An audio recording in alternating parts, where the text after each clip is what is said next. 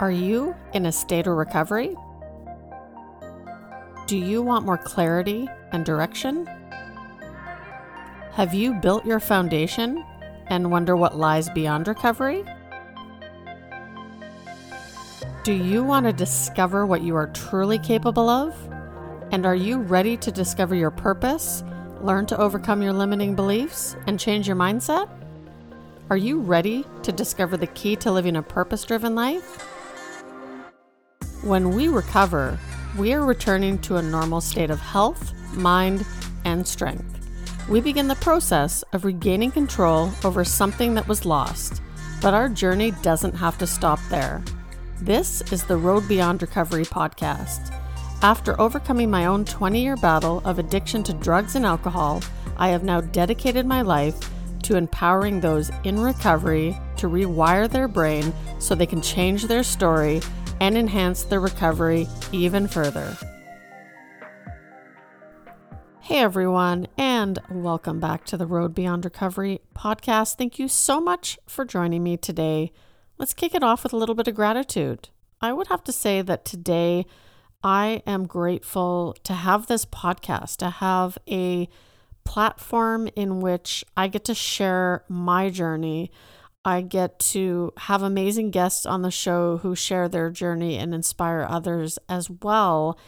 And it's just an incredible platform. It has really opened up my world. It has introduced me to some amazing human beings and that I can now call my friends. And so, if you're out there and you're thinking that maybe you'd like to start a podcast one day, I would say go for it.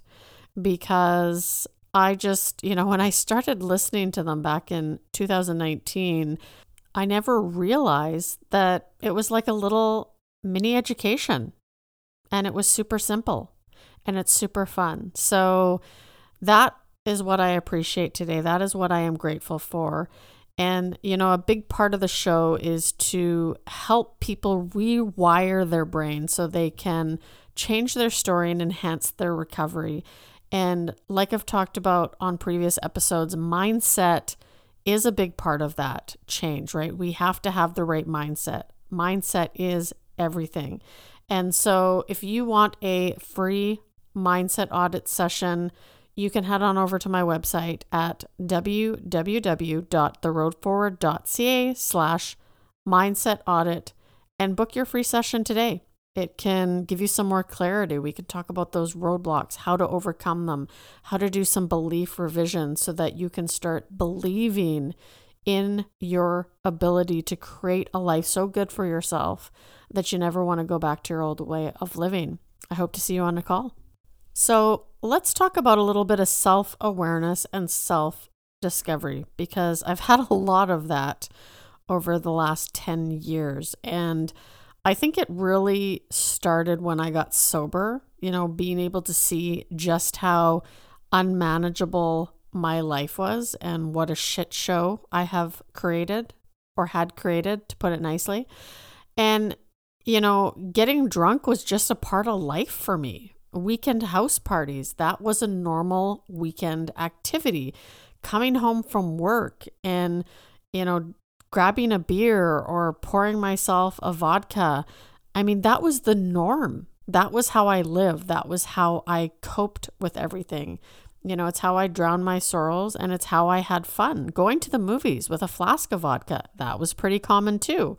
And, I could honestly probably rewatch most of the movies that I watched prior to becoming sober, and they would be like brand new movies for me. So that was just a self-realization as well, that I've now opened up a world of movies that I can indulge in, that I've probably watched but don't remember. So that's pretty cool too.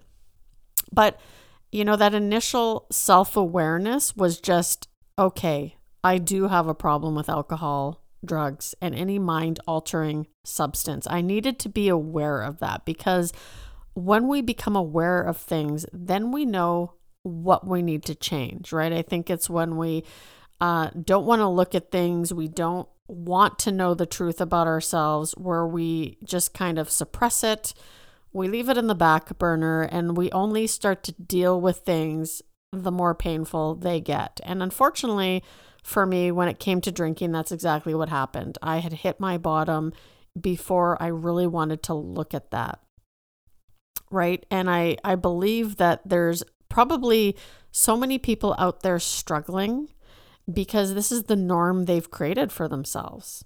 Right. These are the behaviors. These are the actions they commonly do. They might not be happy with it, but it's almost as though we get comfortable sitting in discomfort. Right. And sometimes it has to get incredibly uncomfortable and unmanageable for us to want to make some positive changes. The other area that I had to become more aware of when I got sober was that I had control over the life I had created for myself, right? I couldn't blame anyone. And I did. I spent a lot of time feeling unlucky, unfortunate, envious of all those people who were living amazing lives for themselves. And here was poor little old me just getting by, financially bankrupt, overweight, sitting in my pity pot, right? And I was the one to blame for that. So when I came to that realization that, hey, you know what? I could have took a different turn a lot sooner, I knew I had to change.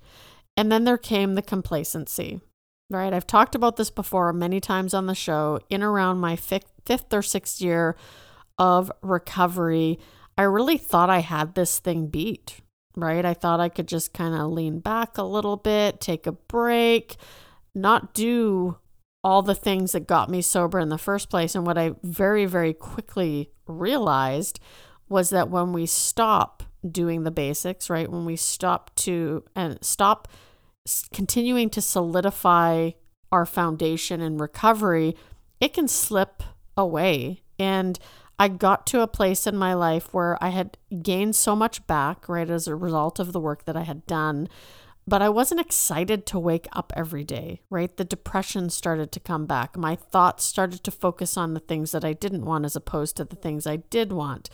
And I became anxious again. I started acting out at work. My emotional intelligence was definitely not high at that point in my life. And so I became more aware of the things again that I wasn't doing, that I did in early recovery, that I needed to start picking up again. Part of that was my morning routine, right? My prayer and meditation. I had kind of let go of that. I had let a lot of things slide. I wasn't going to meetings as much anymore. I was engaged with other fellowship. I was working the 12 steps continuously, but there were just some missing parts on there. And that allowed me to become a lot more self-aware of those things that I had to do daily to make sure that my mental state and my spiritual state stayed consistent. I believe that when I hit that, complacency bottom, I would say, where the part where things started to get uncomfortable again and really uncomfortable, that was when I set out on this journey to discover my purpose, right? Because for so long, I let my past basically dictate what I took on in my life. It became an excuse, right? It was something that I thought, well, this is a negative experience. Who's going to ever take me seriously? I just got to stick to what I'm good at right now. And eventually I'm just going to be okay, right? I always had that. I should just be grateful for what I have. And I was grateful. But I think it wasn't until I actually started looking into discovering my purpose that things really started to change. And there's a concept that I talk about called Ikigai, which is a Japanese concept, and it means our reason for being or the reason we wake up in the morning. And, if you're struggling right now, ask yourself these 4 questions. What do you love? What are you good at? What does the world need more of? And what is your calling? Right? Answer those 4 questions and put them together. See what you come up with. And for me, when I did that exercise for the first time, I realized that I loved holding people accountable, right? I loved helping people get sober. So what could I do as a career, something different, right? I loved training people. I loved working with people. And so that's when I decided to become a coach. And I just started to try things. And trust me, not everything that I tried early on ended up manifesting. Some of it I failed miserably at, but then I learned what not to do, right? And so really setting out on that journey and learning that being more open about my story and being more vulnerable was not a bad thing. It did not show weakness, right? Because there's a stigma with addiction, which I've talked about many times, I was always afraid to share it as openly, right? And basically that recovering out loud. I thought, should I do this? Is it going to ruin my career? But I've realized it's the complete opposite, right? When I started being open and honest, I mean, let's be honest, at the end of the day, I would rather share my story and have somebody who doesn't understand stop listening to my podcast or unfollow me on social media than risk, not sharing it and maybe impacting the lives of a handful of people that hear my story and they want to get help too, right? So that's why I've chosen to be more honest, because the people who don't want to listen, that's okay. It doesn't matter, right? I want to attract the people who do want to listen, the people who do want to get help, the people who do want to enhance their recovery. So through this transformation and through going through coaching programs, becoming a performance consultant, and then becoming a neurochange method practitioner, which is really focusing on the neuroscience of change, which I believe for myself personally has been a big factor in, my own relapse prevention, creating a life so good for myself that I never want to go back. I started to become very aware of my thoughts and how powerful they were. And this is what triggered me to dig into neuroscience a little bit more. When I spent time thinking about the things that I didn't want, or I would complain or vent, I got more of that. That's what I attracted. And when I shifted and started to think about what I wanted to attract in my life, I started to manifest those things. And, I'm reading a great book right now by Caroline Leaf. I believe it's called Switch Your Brain. And it actually, it compares science and parts of the Bible. So I find it incredibly fascinating because I'm on this spiritual journey as well.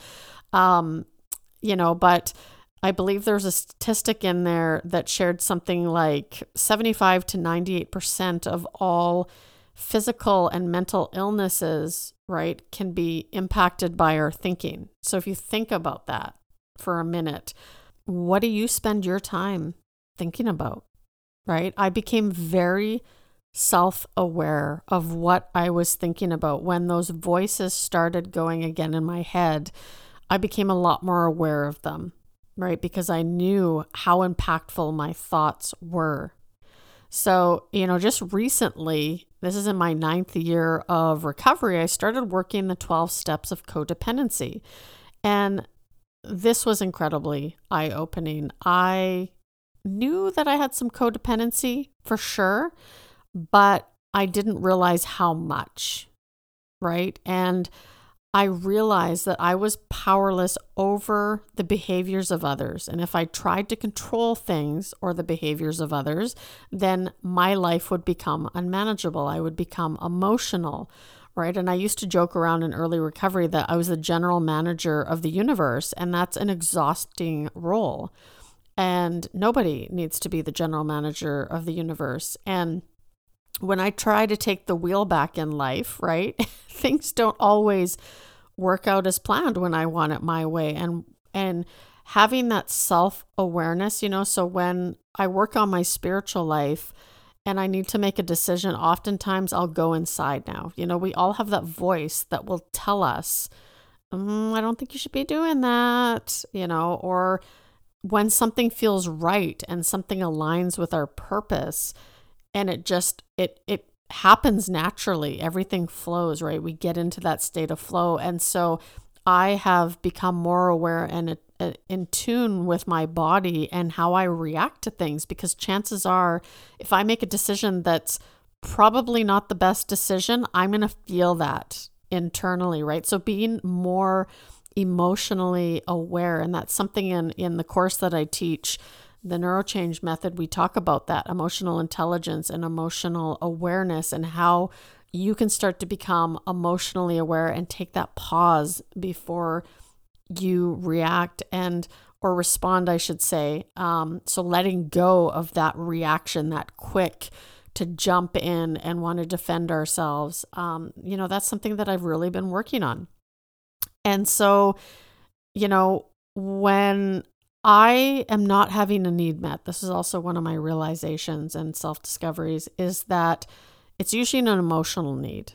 I will tend to do the triangulation thing, right? If you've heard of the triangulation and codependency, you have the culprit, the victim, right, which is me, and then you have the caretaker, right, the savior. And so when an emotional need isn't being met of mine, and this started young with my parents, I will tend to go to somebody who's a caretaker, right, who's going to swoop in, help me clean stuff up, right? And then all of a sudden I realize, whoa, okay, I just need the support, right? Because I know what's gotten me to this point, and that is not what it is. But I need to learn that when an emotional need isn't being met, I have to find my voice, right? And that's something I've also become incredibly aware of doing the steps in codependency, is finding that voice and being able to share when things aren't right, right? Being able to call somebody out on something that isn't right. Because oftentimes for me, I don't like conflict, right? And so sometimes I'll keep my mouth shut, and I need to learn how to have a voice when I need to. And sometimes that's also learning when to not let other people steal my joy, when other people's behavior is not my problem. It's not something that I can worry about. And so I've found that these set of steps have been incredibly eye-opening. So if you're in recovery, I strongly recommend to go through these. And, just an amazing journey, that's for sure. And the last part of self-awareness that I want to talk about quickly is, I think I've spent so much time in my life labeling things as good or bad. And my intuitive healer that I'm working with right now, Scott Clover, he was a guest on the show. We're going to have him back on the show. So make sure you go check him out. But we talked about those experiences that feel uncomfortable, right? And I think I labeled one as icky one time. And he said, why don't you label it as new? Right? Because oftentimes when we're going through something and it's not familiar with us, it doesn't always feel good, right? Because we don't know how to handle it. We've never had this experience.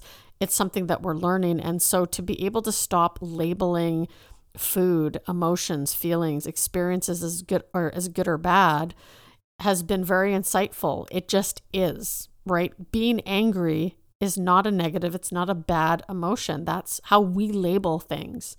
And so to be able to stop labeling things and just saying, I'm angry right now. I have a right to be angry. That's okay, right? It's how I respond to a situation that's going to matter. But, if you're labeling things as good or bad, stop. It's hard sometimes.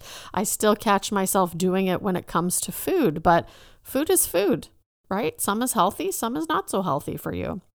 But, even when we're going through an experience, the reality is our experiences are our experience, and we have to embrace them. And there's consequences either way, right? Either positive or negative. And I think that's just a better guide of the direction that we need to go in, right? That can be our inner voice telling us if we're heading in the right direction or not. So I hope you enjoyed that episode. A lot of self-awareness, a lot of self-discovery this past year, and I'm grateful for it.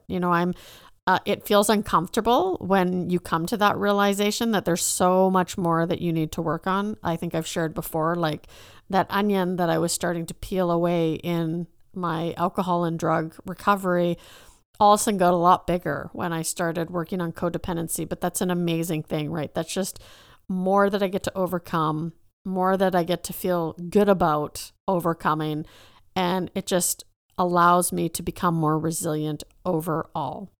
So if you're struggling right now with your mindset, you want to talk about maybe some of the roadblocks that you're facing right now that you're having a hard time overcoming, you want some more clarity and direction, you want to work on your belief system, book a free mindset audit session with me. They're 30 minutes.